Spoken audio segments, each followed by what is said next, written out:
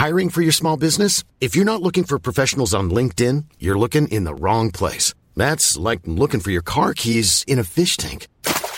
LinkedIn helps you hire professionals you can't find anywhere else, even those who aren't actively searching for a new job but might be open to the perfect role. In a given month, over 70% of LinkedIn users don't even visit other leading job sites. So start looking in the right place. With LinkedIn, you can hire professionals like a professional. Post your free job on linkedin.com/people today.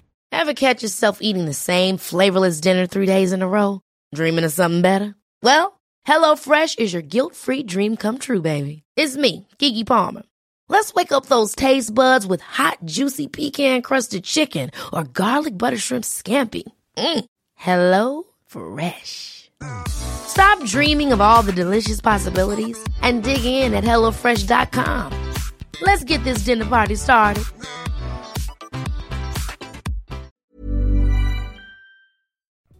Welcome back to Provincial Geographic, where today we're examining the rare guy who doesn't fuck in his natural environment. Happy hour. Wow, aren't you an absolute tenor, eh? Yeah, name's Paul, but the boys call me Mitters because I got these magic mitts. I'll have to show you later. What are you drinking? Vodka so-sos? Yeah, we call that shit water in the Pack Shack. Pack Shack? Yeah, it's what the fellas call a condo. We're on the 50th floor. There's 7 of us in a 2-bedroom, but they're cool to watch, so we can sauce it up in the dead, no biggie. Got your girls here? How many of them you sauce in a little lip action to? Love to watch. Three's company, you know? Come on, I'm just messing with you. Seem like a pylon. I'm hunting big game, so I'm gonna hit some roly-poly nosies with Jonesy, and if you're lucky, I'll swing back around. A wonder of nature. Truly inspired.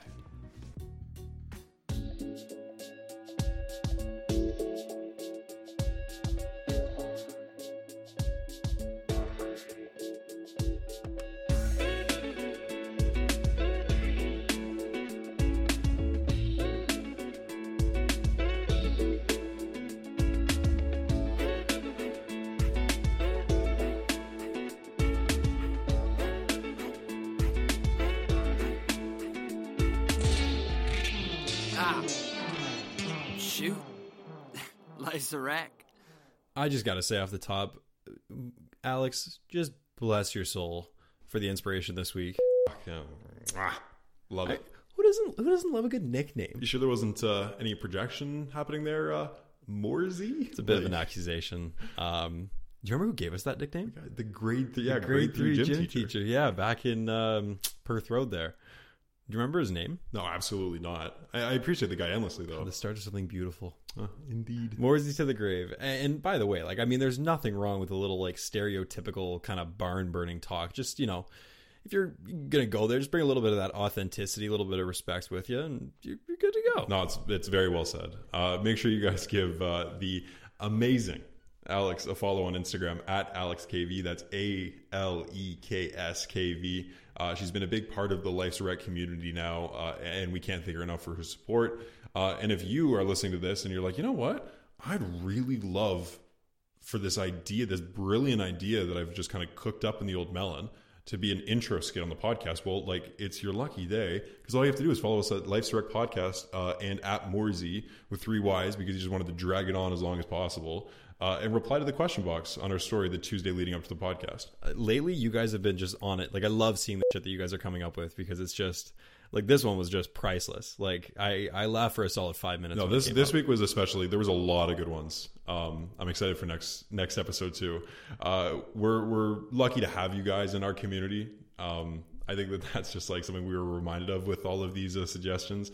And we're lucky to be a part of a lot of different communities, like the community that we were introduced to through the partner of this episode, Tether. We've been working with Tether now for a while, and it's this really incredible social media platform for men who are basically going through mental health challenges, and it's men from around the world who've just come together to support each other. It's incredible. I'm very fortunate that we found them, or they found us. I can't really remember exactly how it happened. But Tether is now, it's available to download in the App Store or Google Play Store today. So I very much encourage you guys, download it, start connecting, and just try it out for yourselves. I do not think that you'll regret it, for sure. Tether promo really reminds me of this episode because of the importance that men talking about mental health has, just connecting with each other. Yeah. And for those of you who just decided you weren't going to read the title of this episode, First of all, Keep up. I mean, like we can't like just be playing checkers. But here. this week on the podcast, I feel like this is like the best way to describe him. If we want to get him back on the podcast, and we absolutely do. He's one of the most polarizing sport media personalities in Canadian history. Truly one of our most important natural resources. You know, and just an all around, like I don't think you can call him anything less than a national treasure. Michael Landsberg. Dude, unreal chat. Oh, one of my favorite interviews by far. Because not only did I got to interview Michael, which was obviously incredible, but then he interviewed me for a few questions. And so like for me, the degrees of separation between people like myself and like Sidney Crosby, Ovechkin, those kind of guys, like it's just gradually getting smaller, which is just, yeah. It's funny because like everything comes full circle. Like we talked about in the episode, and I love this. When Michael and I met for the first time, my old boss at Uninterrupted Canada, Scott Moore. Oh, great guy. He introduced us, and Michael asked about the podcast. I told him, like, this is Life's Wreck, is what we've been doing for a little bit. Told him a little bit about myself, said, like, I have anxiety and OCD.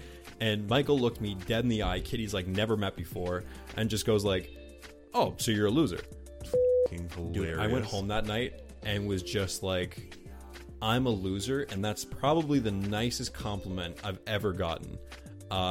And then like a little over a year later, that Michael let that loser interview him. So I mean, I'm not gonna say it, but like couple of losers. Yeah, a couple of losers, exactly. This is a really open talk about depression, breaking the stigma, and medication. So it brings me a ton of joy to welcome Michael to the podcast. Michael, how are you doing?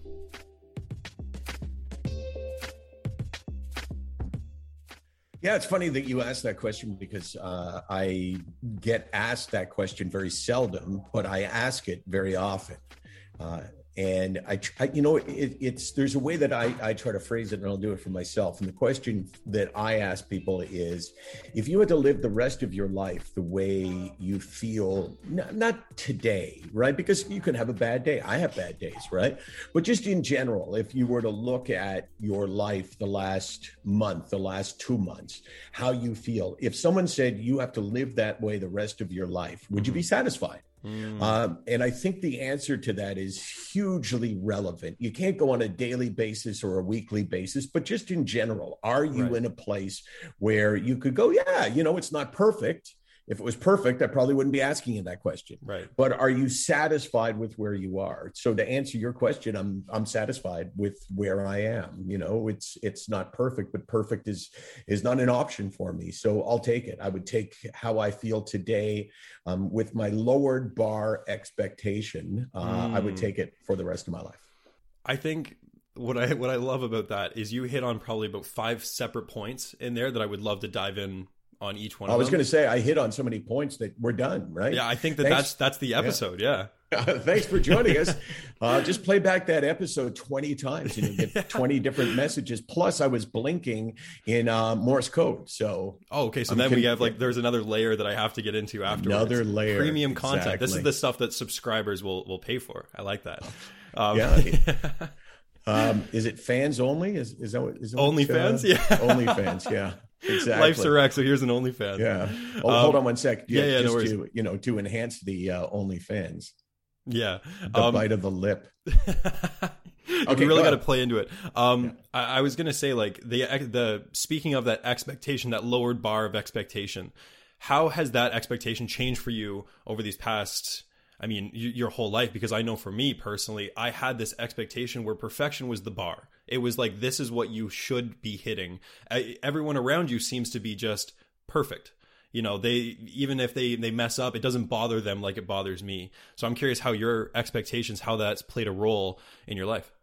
Well, I would say that for me, talking specifically about depression, that my expectations have been lowered, and I think I've been adjusting them and learning what's realistic for the last 20 years, but in particular the last 10 years since I've been on the same combination of meds that I'm on right now. I would say that my expectation, has fallen into this groove, which is, it's not perfect, and but also, there's an acceptance for me of the side effects from the medication that are all part of the expectation. I mean, if I was to set the bar up here as opposed to down here where it is, when I say down here, I don't mean like down here, but like here, if I was to say, okay, well, let's get that bar up where your expectation is sort of the max level. One of the things I'd have to do is go off the medication, because the side effects for the medication, the numbing effect that they have on me, means that I lower my expectation on what I can expect in my life when it comes to my overall mental health. Yeah. And if I was to do that, if I was to go off the meds and get rid of the side effects, then I run the risk of relapsing with depression. Yeah. So I kind of found this sweeter spot, not sweet spot, but reasonably sweet spot between the medication and the side effects and the illness itself. So I've learned where to put the bar, and I can accept a bad day, 2 bad days. I can accept 5 bad days in a month. That typically is what I experience. Yeah, and you keep track of that, right? I do. Yeah, I do. Yeah. So it's I think that bar, the idea of the bar, is really important. It's probably quite controversial because people would say, you should never lower the bar. But, the goal obviously is to be cured of mental illness when you go into treatment of any kind. But that's also not realistic. And sometimes you have to celebrate the fact that you're fighting, right? I've used this phrase before. I win because I choose to fight. So even though I might wake up and I'm having a bad day, the fact that I got up, did my job, went about my business is a victory. And if you only celebrate victory as in I'm cured, then you're liable to be very disappointed, but also getting there is a lot tougher because you need to celebrate victories along the way. How do you celebrate your victories? Mostly internally. I don't tend to express them, but I celebrate a day when I'm struggling, when my desire, my predisposition would be to disappear from the world. Right, I don't mean take my life. I mean, disappear where, lie on the couch and not have conversations with people, and to really retreat. And when I don't do that on a bad day, I tell myself, hey, good for you, Michael, you should be commended because you didn't take the easy route. And the easy route would have been to basically opt out of everything. Yeah. And it blows my mind the fact that so many people will take that harder route, will decide to show up and fight, but they never give themselves the credit. I didn't give myself the credit for years because it was just like it stemmed from a lot of that. This is just what should be done. This isn't necessarily. Yeah, for sure. You know what it is? It's the fact that where the bar is for you has to be different because of your mental health challenge, has to be different than someone who doesn't have that. And if the bar for you is low enough that you can celebrate getting over it based on some things that other people would laugh at, right? Yeah. It's like this, I say proud of the shower. Sometimes you got to be proud that you took a shower. And, somebody who is mentally healthy is not going to go into work and say, oh my God, I'm so pleased with myself. I took a shower today. Right. So, the bar in general in life has got to be in different places. But I think we in particular need to acknowledge the fact that the bar is not where we'd like it to be, but otherwise everything's a failure, right? If you get hit by severe depression, for instance, and you had the bar in a place of that was maximum height before that. If you don't adjust your expectations and what you celebrate in your life, you are always going to be disappointed because you're never going to get to that same place again unless you get cured of your illness. And most of us don't get cured. Yeah. Well, and that's even the thing too, is this idea of that perfection doesn't exist, that it's just this thing that we've created in our lives that we think is this thing that we need to strive for. But the idea of perfection doesn't matter if you're mentally healthy, mentally unhealthy, whatever, it just it's not there. It doesn't exist. So when people set that bar, and I've done it in my own life, set that bar at perfection, I think it just pigeonholes yourself, like you said, to this life of just constantly being like, I'm just missing it. Kind of like you're trying to touch the rim of a basketball net and you just keep missing it. And you're like, man, I'm right there. Yeah. Oh, and then I feel shitty about myself. Yeah, it's true. I think in a lot of ways, what it comes down to, and you said something I think is really important, is that, you will celebrate with other people and their victories. You would say to them, hey, I know you've been struggling. I know your depression is bad. And the fact that, that you haven't missed a day of work, or the fact that you've done this or that, you would celebrate with them and you would pat them on the back. But would you do the same for you? And the answer almost always is no. Absolutely. And do you know the golden rule? The golden rule that your parents probably told you, unless they were terrible parents, maybe they would tell you. I mean, I don't know, but the golden rule. Is it like the treat others the way you'd like to be treated? Is that? Yes. That is exactly Mom and Dad, not bad. Yeah. So the golden rule is something that we all know. I mean, I asked you that question and everybody knows it. Yeah. Do unto others as you wish done unto you. Mm-hmm. So I think that we have that backwards when it comes to mental health. And I tell people that our golden rule is do unto you as you have done unto others, because you have been there for them, because you have supported them, because you have celebrated their victories under, getting over a lower bar, but you've never done that for yourself. It's so much easier to be so much kinder and understanding of others than it is of ourselves. And if you continue with that, then your self-esteem takes a beating every single day. And it's not as easy as I'm making it sound, right? Where you decide, oh, okay, I'm going to celebrate my victories today. I mean, the illness prevents us from acting normally to our own achievements because of our self-esteem loss because of the illness. But when you're aware of that it's happening, you have a better chance of dealing with it. Yeah. Well, I mean, the thing is, like, why would I ever celebrate somebody that I hate? And I think that for years of my life, if somebody who treated me like absolute garbage made an accomplishment, the last thing I'm going to do is just be like, oh yeah, congratulations, good job. And that was me for a bunch of years.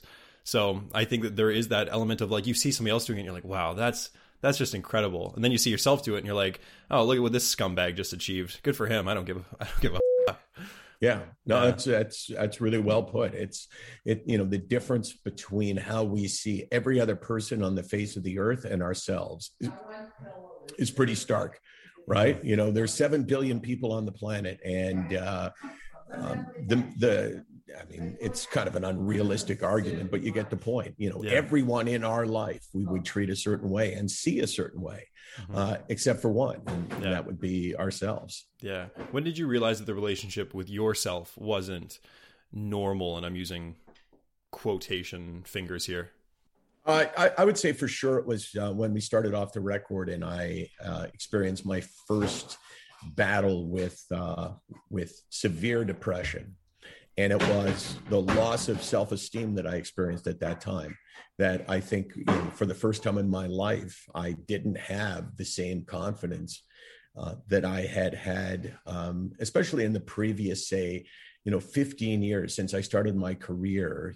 I developed this confidence because I worked really hard, and I knew that I had prepared myself to do the things that I would have to do, that I had total confidence on a TV set, that there was nothing that I couldn't handle. I mean, that's not the same as saying that, I had total confidence that I could do it better than anyone, but I was in control because I had this belief in myself. And then all of a sudden the illness takes it away. And now I'm still acting the same way. I'm still pretending to people that I have it all going and that, it's all good. But, I didn't have the same belief in myself at all. I would look into the camera and think, God, I'm just, I'm terrible today, and, everyone's going to see it and everyone's going to know it. So I think for me, that was the start of the effect on confidence and self-esteem and ego that everyone experiences. Did you experience that? Oh yeah, 100%. Yeah, everyone though. See, here's the fascinating thing about it that I have learned from giving all the talks, that I've given, and asking people the question. How many people? I mean, obviously it's not face to face now, but how many people, in a room of 200 or on virtually to 200 people, how many people have battled depression? And you typically, you might get, well, if people are there to hear me speak because they signed up because of mental health, then obviously there's way more people in the audience than, last week I did something to TD Securities. So this is just the employees that didn't sign up for this. That, I mean, maybe they did. I like to think they did. They probably were told they had to be there. But that group of people obviously is more of a sampling of our society. But however many people put up their hands, let's say there's 50 people in whatever setting, and I say, okay, I'm going to tell you what depression, what mental illness feels like to me. I'm going to tell you 4 things, and I want to know if you've experienced all 4 of them. And I'm going to tell you in advance, I believe you have, because no one has ever said, no, not me. So when I tell you one of these 4 symptoms, if you haven't been through it, put up your hand, right? It's not like I'm going to be mad. I want to know. And I've gone through those 4, and no one has ever put up their hand. Everybody. Loss of the ability to experience joy, first and foremost, that no matter what happens, you can't feel it. And people mistake that for, I have a terrible life and there's nothing good in my life. That's not the same thing as being unable to feel joy. Because, I mean, you can go through a bad time, pandemic, you lose your job and, maybe, you've lost family members and you say, okay, well, I'm living a joyless existence. Yeah. But if you got your job back, would you feel joy? And if the answer is yes, that's not the same depression I'm talking about. Yeah. So that's the first thing. Second thing is loss of self-esteem. We already talked about. Third thing, especially at the beginning, is the sense of loneliness, this feeling that nobody else understands me. I'm like, I'm on my own on this, right? Because many of us feel it because we think we're to blame for our own illness, right? So why would somebody else feel something that I'm to blame for? Like they're not living in my head. And then there's this sense of hopelessness. This, oh my God, I'm destined to be this way, for the rest of my life, right? Yeah. And we all feel that way. But all of a sudden, when you realize that this guy speaking to you has just said the 4 things that are going on in your head, all of a sudden now, I'm not a big believer in using the term "you're never alone."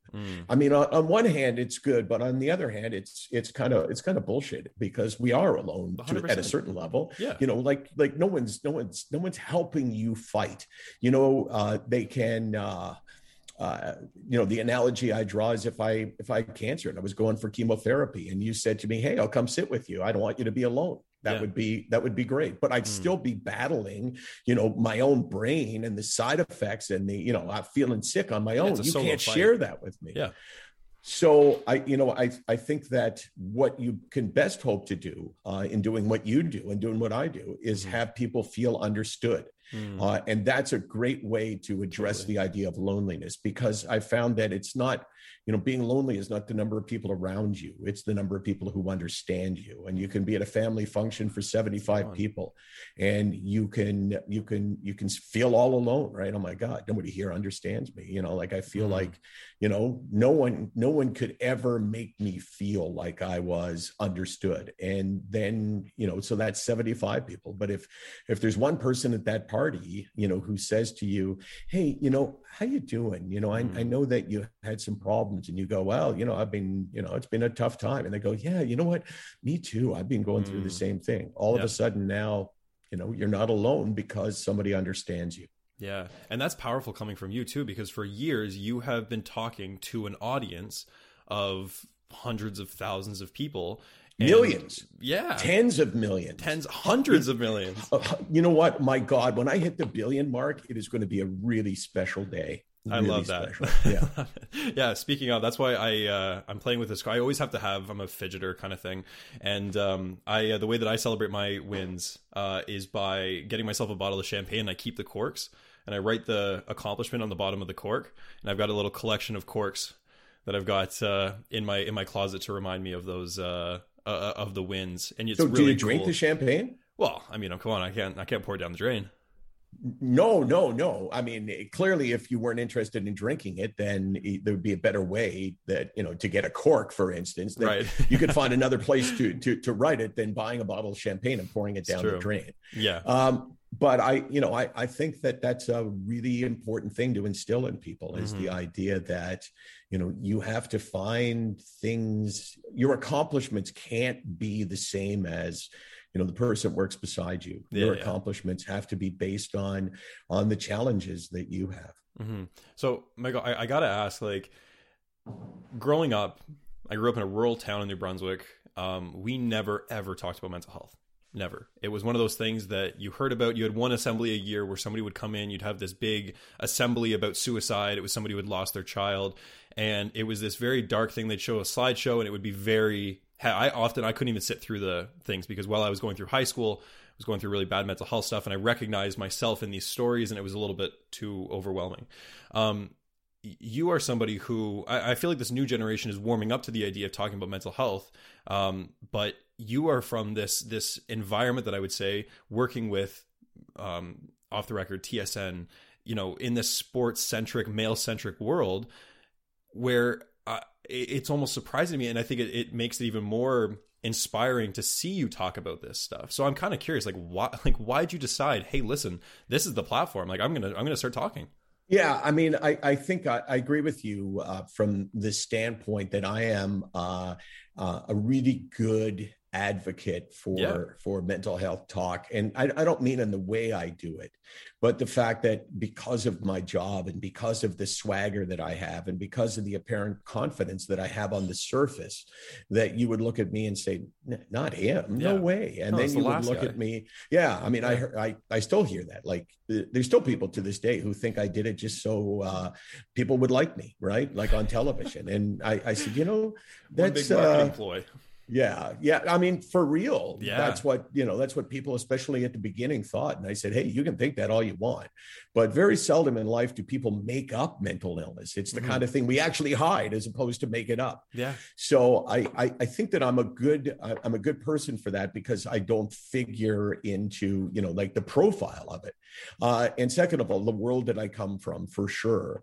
And I made the choice. I would like to say, okay, so you got two halves. You've got the, Order of Canada nominee. I'm making this up. Half of me, which was, I decided one day that I was going to take the pain in my life and I was going to put a purpose to it, that I was going to open up to people and I could change their lives by my own stories of mental illness. Right. That sounds really good. But the truth is that I just want to ask a good question. And we had a guest on off the record named Stefan Richer, who was, a two-time Stanley Cup champion. And just before I went to the green room, I read that he had battled depression in the 1990s. Like I can remember this article and it was like the last paragraph. Only by chance did I see it. And also only by chance was he on the show after I had the worst year of my life when it came to depression. So I was kind of fueled by, I was feeling good about myself and my illness. So I went down there and I said, Stefan, hey, can you step out of the green room for a second? I said, look, you've never met me before. You don't owe me anything. I would just want to know if it's okay if I ask you how you're doing with your depression. And he said, well, I'd rather not talk about it because it's really painful. And I said, okay, hey, I'm glad I asked you because I certainly don't want to cause you any pain. But if you'll talk about it, I'll talk about it. And he said, you? And I said, yeah, me. And he went, no way, not you. And, it gets to the, you don't look like that guy. So I told him, I said, look, I know a little bit about your story and you're the last person that should doubt whether a person that doesn't look like the person with depression has depression. So he said, okay, let's do it. So we went on the air. We talked for maybe 2 minutes and I thought that was it. But what changed my life was the next day when we started getting responses from people. And they all basically said the same thing. Hey, Michael, watching you and Stefan Richer talk about depression on television was the first time in my life I've seen two men sharing their mental illness without appearing to be shamed or embarrassed or weak. And because of that, I'm telling you something I've never told another person. I mean, that's what that's what every email said. I'm telling you something I've never told another person. I battled depression too. And because I heard you guys talking about it, I'm telling you now, and now I'm going to go get the help that I should have gotten 5 years ago or 10 years ago. So that's how, so I came to it though, unintentionally, right? Like I said, I'd like to say, I just decided. And there's also the other part to it that is, this is incredibly easy for me. Like I know for Stefan, it's difficult for him to do. It changed his life too, because, he told me, I walk through the airport and people come up and hug me. This is, what he said. And, it's like, oh my gosh, that's amazing that the two of us had this experience. But for me, this is the easiest thing in the world. I'll often say to this group of people in front of me, hey, how many of you think that I'm courageous? And, everybody puts up their hand and they say, look, you didn't have much choice, right? But I believe that you think that. And, it'd be kind of a dick move if I was going to say, yes, I am. I am courageous. For every one of you with your hand up, you're right. You're right. Yeah, and I'm sure you feel really good about being in the room with a courageous person like me. But I say, no. So my point is that I'm telling you that you're wrong. This did not take any courage because I had no fear of it. I don't know why. It's not like I overcame the fear, but I never had it. So to be courageous, you need to have fear that you've overcome, and you've put your fears to the side and said, I don't care what I'm afraid of. I'm going to swim out to the middle of that lake or 100 meters offshore. I'm petrified that that person that's drowning is going to drag me under, but I'm going to do it. That takes courage. That's a hero. For me, I'm just a guy who gets to use all of the assets in my life, my ability to talk, the platforms that I've been given, the illness that I have, and the fact that I've always been open about the symptoms and the characteristics of it. I'm just one of those people that kind of lucked into all those things. Yeah, that's funny. Why do you know why there wasn't fear? Because I feel like I don't. Yeah, that's just very interesting to me because I mean, for me, I knew that when I first decided I was going to start this podcast, it was very much okay, am I going to be alienated by my friends? Is my family going to be worried and am I going to feel like that burden? Like, are people going to start seeing me different? It was that element of like, it was kind of like this gun to my head ultimatum where it was like, okay, well, either I start talking about my mental health or I'm not going to be here much longer. So I kind of had to, and thankfully I was, very well received, and it's become this thing that's bigger than just me. But I would think that somebody in your position, stereotypically, with everything that you had going on, that seems like a step off a cliff. To others, it does. And for some, it has been too, right? Yeah. I was talking to a guy yesterday and he said, I just heard a story. I just started talking to him about helping out on Sick Not Weak. And he said, he was working and he was working at a bank and he had to take time off for depression. Yep. And when he went back, basically his boss said, you'll never be a leader in this company. You'll never be a senior.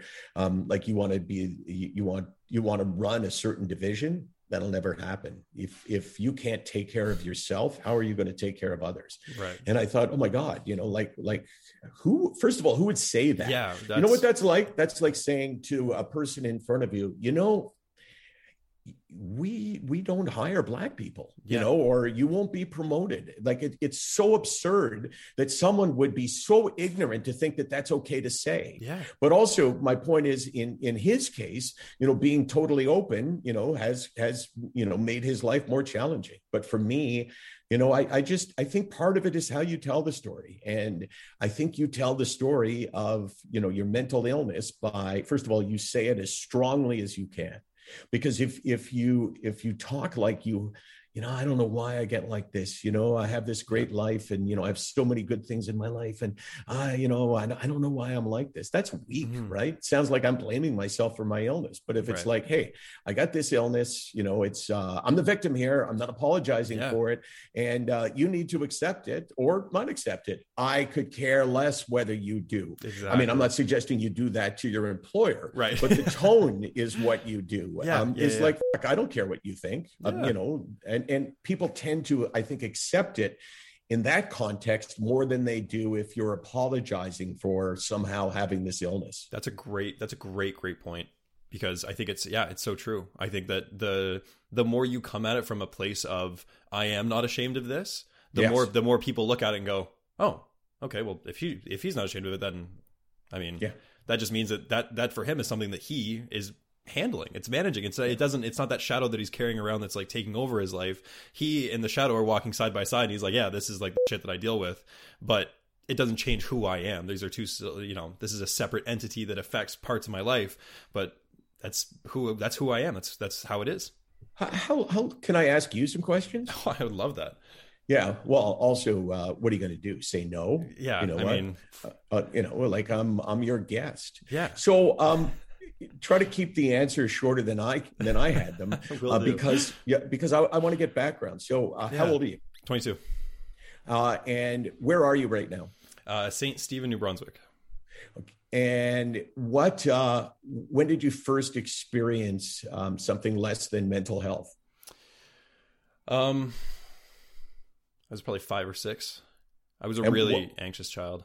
Yeah, me too. I mean, my anxiety started when I was my earliest memories, and my earliest memories would be not the same as yours, obviously, because they were longer ago for me.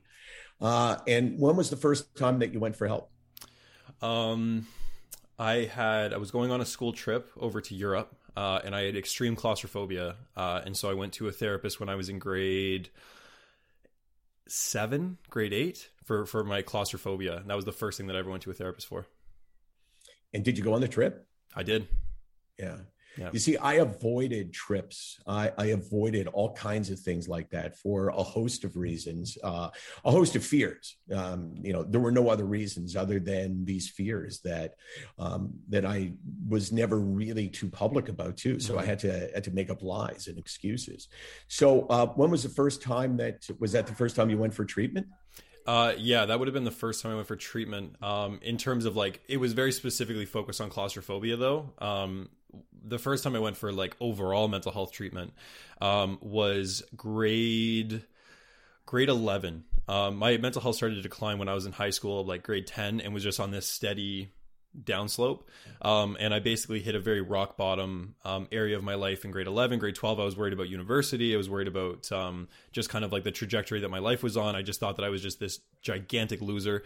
And now I kind of own the fact that I'm a gigantic loser. But at the time, it was something that I very much kind of fought. And so, grade 11 was the first time that I actually went, and they said, this is more than just. Okay. I've been trying to have this conversation with my wife without actually saying the words. So what were you saying, Karen? I'm going to get the pickup. Do you know who I'm on with? It's what's his face. Sorry. By the way, just as an interjection, case, Kyle, unbelievably good. Seriously, like you are such a mental health rock star. But keep in mind, I've lowered the bar. Thank you. Yeah, that's true. We talked about that. Yeah, it doesn't take much. Yeah, no, but you are. That's why I'm interested in your story. So, have you ever been on meds? I'm on meds now. Yep. I started at the very beginning of the pandemic. I started working with a doctor at Ryerson, where I was for school. We had met at the uninterrupted internship there that one time. So basically while I was doing that uninterrupted, when I met you for the first time, I was having a anxiety attack every 2 days. I was just in this incredibly dark place.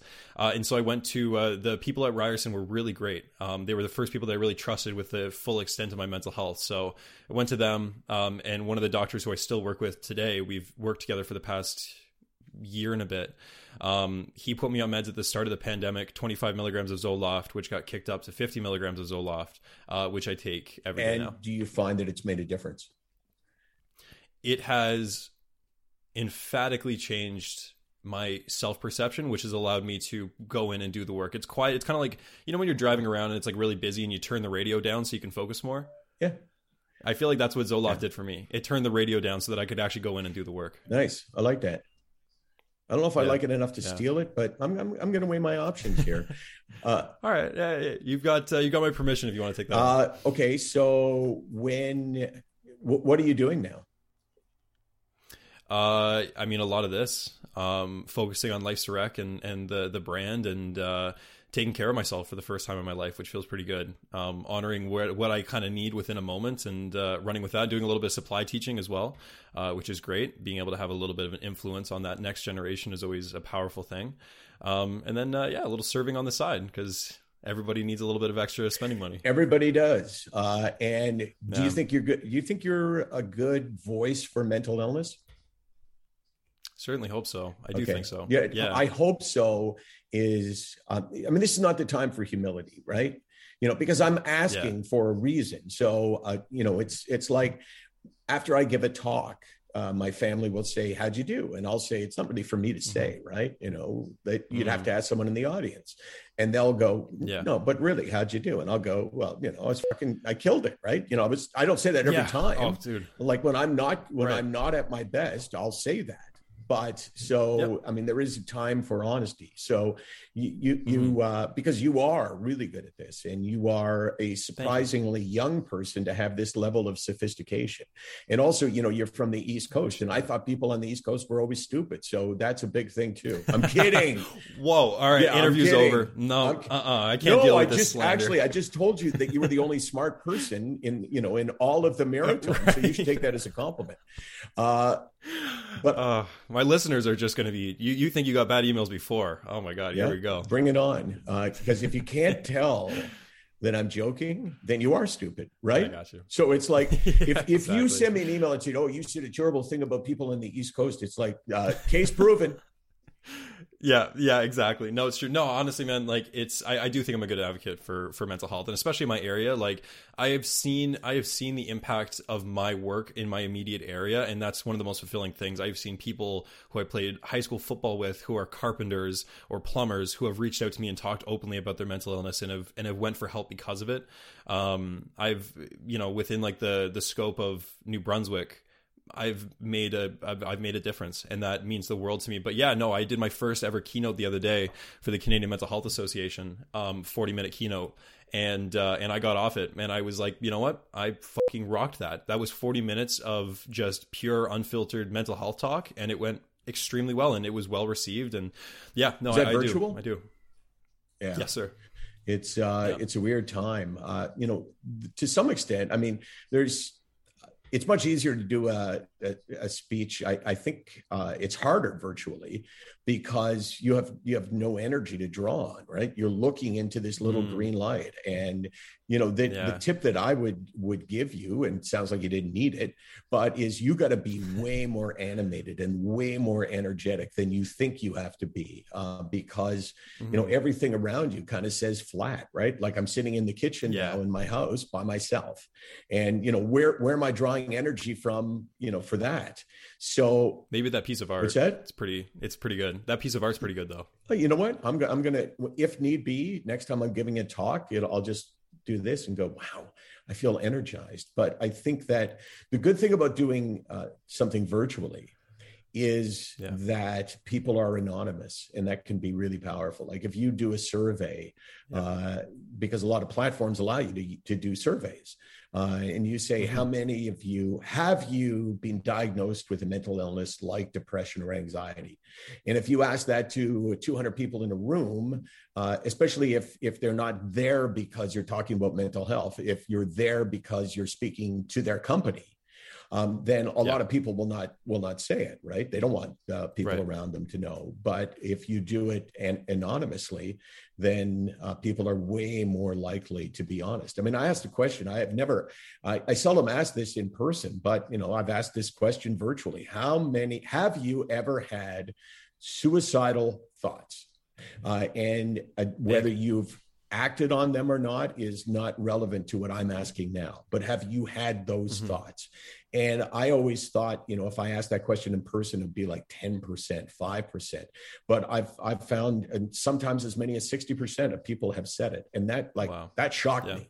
Like that was that was an educational moment for me. It is that beauty of allowing people to control the level of which they want to be transparent is a really powerful. And that's why, like you said, the virtual thing is great, because after my talk, we had a Q&A portion afterwards, and there was I think probably there were 62 people in this call. Hold on. And was it 60, 61, or 62? I need to know. It's good. Sorry, 62. Right. Very precisely 62. Yeah. Those extra two were the kind of like that raising the bar, right? But there was probably about 5 or 6 people afterwards who it was like anonymous submission. Thank you for this. This is something that, like, seeing you being a younger mental health advocate talking about this. I'm a young man, and I think that it's now time for me to see what I can do about my own mental health. And it was that level of like, I'm like, I don't need to know your name. I just need to know that, like, it just impacts me in a really incredible way to know that little bit of me just kind of saying, like, yeah, here's what I went through. Kind of here's how my life has went from rock bottom to sitting on a call talking to Michael Landsberg, Canadian legend Michael Landsberg. I thought we decided on icon. Sorry. Oh, I knew it. And also you could add, really a gift to all of Canada. One of our great blessings, Canada's prodigal son. One of our great blessings is the Rocky Mountains and the beautiful Maritimes and Landsberg and Michael Landsberg. I love that, man. Dude, it's true though. I mean, it is a pretty incredible thing to be able to have this kind of impact just by talking. Yeah. And just by having these conversations. Is that not like, it's profound to me to think that, like, just us hopping on this call and us doing this very well could change someone's life. And to me, that is crazy. Yeah, I feel the same way. And I'm always shocked by getting that kind of reaction where someone reaches out and says, I last week I gave talks to 3 different companies, right? And afterwards, I always give out my email address and say, message me if you want. And I'm always shocked to hear the effect that my story had on other people. And it's, that's not boasting, right? As I say, and as you've proven, I say all the time, look, I'm not unique. I'm not the only one who can do this, but, I'm the one who's chosen to do this, that you have chosen to have speak to you. But I know that if I can't impact your lives, then I failed, right? Because, sharing mental health as deeply as you can possibly do it. So you're going way beyond the surface. It's one thing to say I have depression. It's another thing to say I have depression and it kills my self-esteem. And that's why it's hard for me to do my job. That's where the real value is. And, I think that different people can impact different people, if that makes sense. So you can impact people that I can't impact. Right. Yeah. And I think that's the importance of storytelling, right? That's the importance of representation. The more people who are talking about this, the more people see that and go, holy shit, yeah, I'm not alone. Exactly. It isn't that, it isn't that a powerful I thing. can do that too. Or, hey, I think that so much of this is when you're speaking to people is convincing them that they need to share with someone to start with. No one should keep this secret. Yeah. First of all, if you don't share with anyone, then you don't get help, right? I mean, can't help, you can't prescribe medication or you can't do therapy for yourself. You need to share with someone. Yeah. And when you do, you need to share it with strength. I mean, you need to practice it because you want them to see you as being strong. You want them, when you're speaking to CMHA and the 82 people that you were talking to, 62. I kind of thought you were an 82 person guy, but I'm on my way. Don't worry. When you're speaking to the 62 people, you have the ability to convince them by your tone that they can do it. And it gets back to what I said before. If you talk, well, I like that whole sort of tone of your voice, which is, I'm not saying it loud because, I'm just not accustomed to saying it loud. And, I kind of don't know why I get like this. That is not going to convince anyone to share. But if you say it with strength and you say it, whether you do this or not, typically I don't do that. But in certain groups I would. I'd say, this is me. My name is Michael Landsberg. I battle an illness called depression and anxiety. I'm not ashamed. I'm not embarrassed, and I'm not weak. And if you think that this is self-inflicted, if you think this is his choice, send them. Let's talk about Sick Knock Week. We got a little bit of time left, and you have kind of coined the phrase, and you and your family have coined this phrase, Sick Not Week. It was pretty much all me. And yeah, it was pretty much all me. Yeah, fair. I wanted to kind of try to spread the love a little bit. It's pretty funny because my daughter Casey works with me on the charity, but she she doesn't have a ton of contact with people, right? That's kind of my job in a lot of ways to do that. And yet people will send notes as recently as like this morning. Hey, I just want to say thanks to you and Casey. And she's like laughing. She's going, I didn't do anything. Here I am getting thanked. But I mean, Sick Not Week is a statement. The philosophy? It's a philosophy. It's an argument. It's a demand. It's a rally cry. It's a revolutionary. It's a revolution statement. I don't mean that it's revolutionary, but it's like it's a million different things. And if people would embrace that, I believe the stigma comes totally from the idea that mental illness is a weakness, that somehow it's a choice, unlike other illnesses. You choose to have made yourself vulnerable, and because you're weak, you got hit by this illness. And if people saw it as being cancer and diabetes and lupus and depression and like if that list was all grouped together, just slots in there, it would I think it would be very different. Absolutely. Yeah. And it's funny because the idea of weakness, it gets thrown around a lot. That strength, weakness, we put people on this scale. We go, okay, weak's over here, strength's over here. Now, where are we going to kind of like gauge you? And it's true. Like the more that you just really look at it and you go, I didn't ask for my brain to reabsorb serotonin at a rate that then depletes my serotonin. And then now I'm not happy or that I get anxious or anything like that. Like, what do you think? I woke up one day and was like, oh, you know what? Yeah. Just the same way that I can move my arm up and down, I'm just going to like absolutely fry my serotonin receptors. Just doesn't make any sense. So once I think it stems so much from education as well. And education through empowerment and storytelling is just like where you just get people who are like, oh, that's lived experience. That is somebody who's just saying like, hey, this idea that's been tossed around for so and carried this weight to it is actually this little balloon that you can kind of swat out of the way when you actually look at it as what it is, which is a sickness of the most complicated organ in your entire body, your brain. And it's going to take some time. And sometimes it's chronic, the same way you can have Crohn's disease or something like that is going to be persistent throughout your life. It's just in a different part of your body. So why are we looking at it differently? It's interesting. I think the world of mental health is a very intricate, beautiful place. It's very cool. Nicely said. Thank you. I appreciate it. The last thing I want to ask you, and first of all, I mean, like, it really does mean a ton to me to be able to hop on this call with you. You are somebody who very much throughout my mental health journey, I know you hear it a million times and blah, blah, blah. You've had an impact on the work that's been done through Life's a Wreck, because seeing somebody who, when I was at Ryerson in sport media, it was like, it was like Michael Landsberg. This is like the guy, off the record. He does that, he does that thing.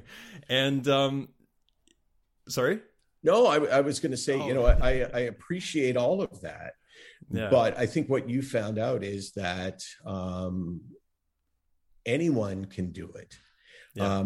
And not the same way, but like it's not like I do it the same way. Yeah. Well, and you couldn't do the same way as me, and nor could I do it the same way as you. And I can't, you can impact people that I can't impact, and vice versa. Yeah. And the fact is that I came by this by chance, by luck. And in a lot of ways, it's provided me with as much as I provided it. Yeah. That the whole act of sharing in the way that you and I have just shared, with strength, I think strengthens the sharer, and for sure it makes a difference to the sharee. And I don't know if that made sense, but it made sense in my head. So that's all that matters. That's good enough for me. But exactly. we live at a time where these messages are needed. They shouldn't be, but they are. And sharing is contagious. The illness isn't. You can't catch depression from someone, but you can sure catch their confidence to share. And that's what you do, and that's what I do. And there's something really, really cool about putting a purpose to your pain. Getting to use the worst thing in your life is one of the best. It's true. It's so funny, and I feel like this is one of those things where I've got this last question that I want to ask, but every time something comes up, I'm like, I have to speak on it. Yeah. Last night we were this Cork is celebrating 10,000 downloads on the podcast, which is a big moment for me and my family and everybody who supported the podcast. And I was sitting on my deck last night around our fire pit, drinking this champagne with my best friend in the world. And I was saying, and I there was a break in the conversation at one point. I sat there and I was like, man, I have to be honest with you. Like, I'm really, really proud of myself.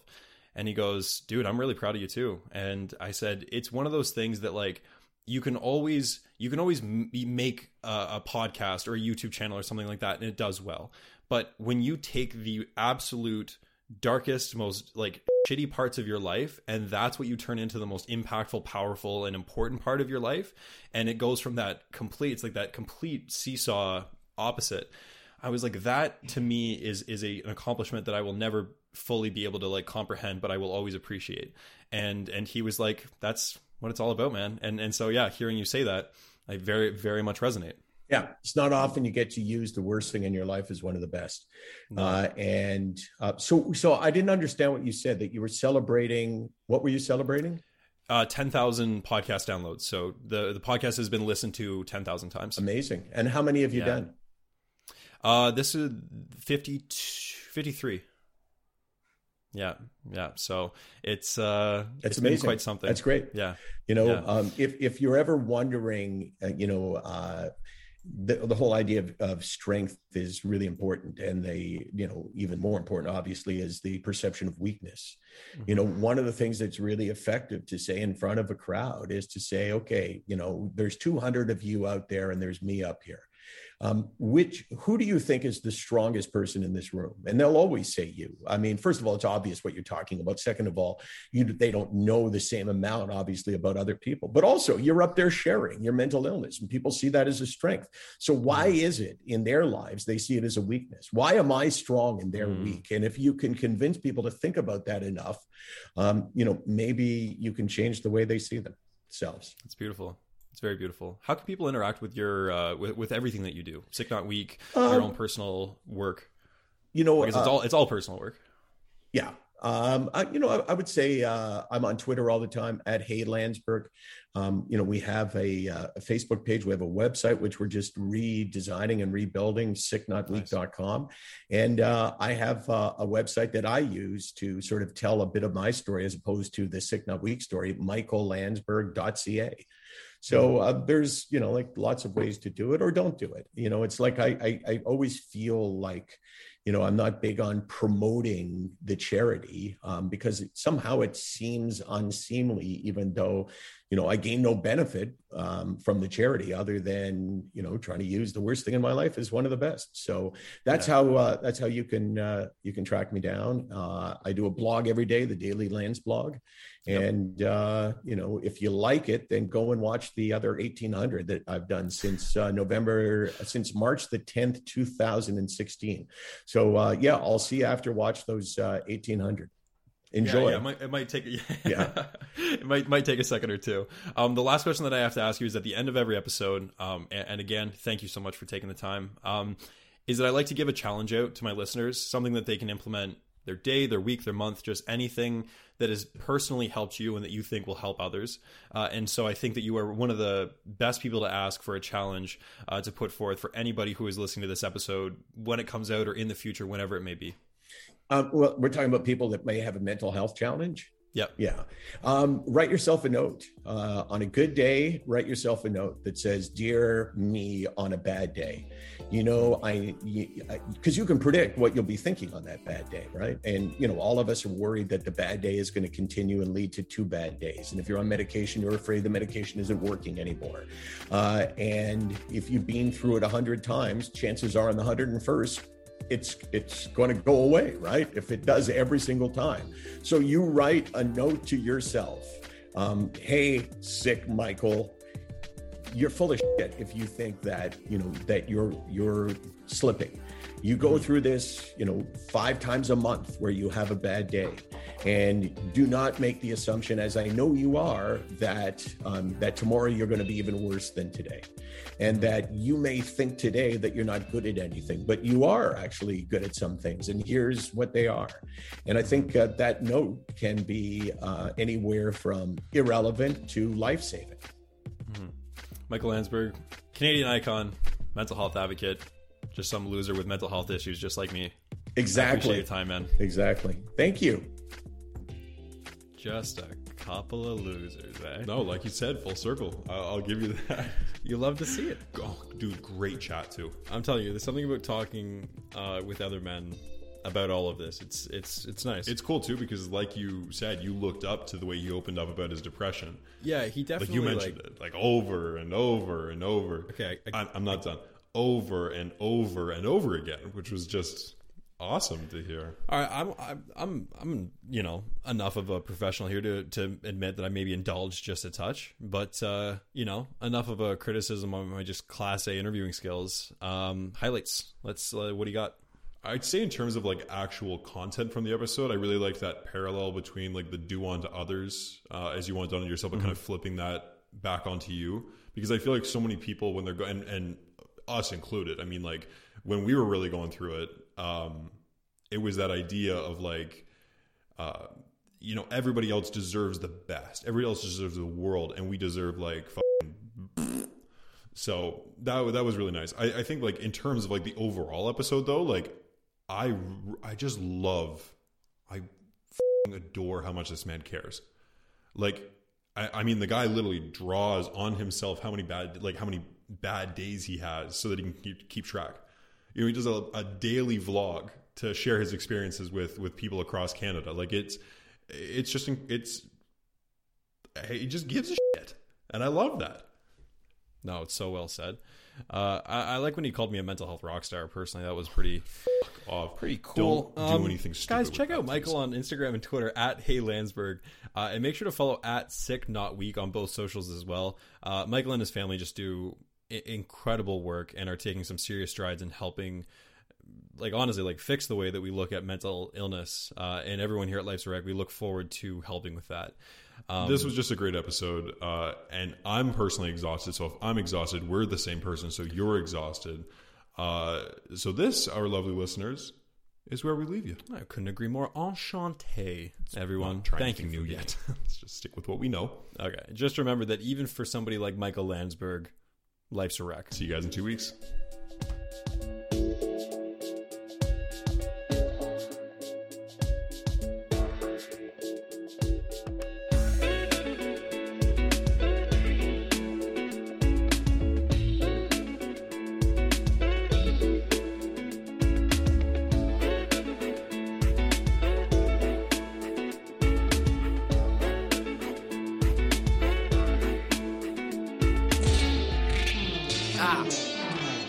Shoot. Life's a wreck. Ever catch yourself eating the same flavorless dinner 3 days in a row? Dreaming of something better? Well, HelloFresh is your guilt-free dream come true, baby. It's me, Keke Palmer. Let's wake up those taste buds with hot, juicy pecan-crusted chicken or garlic butter shrimp scampi. Hello Fresh. Stop dreaming of all the delicious possibilities and dig in at HelloFresh.com. Let's get this dinner party started.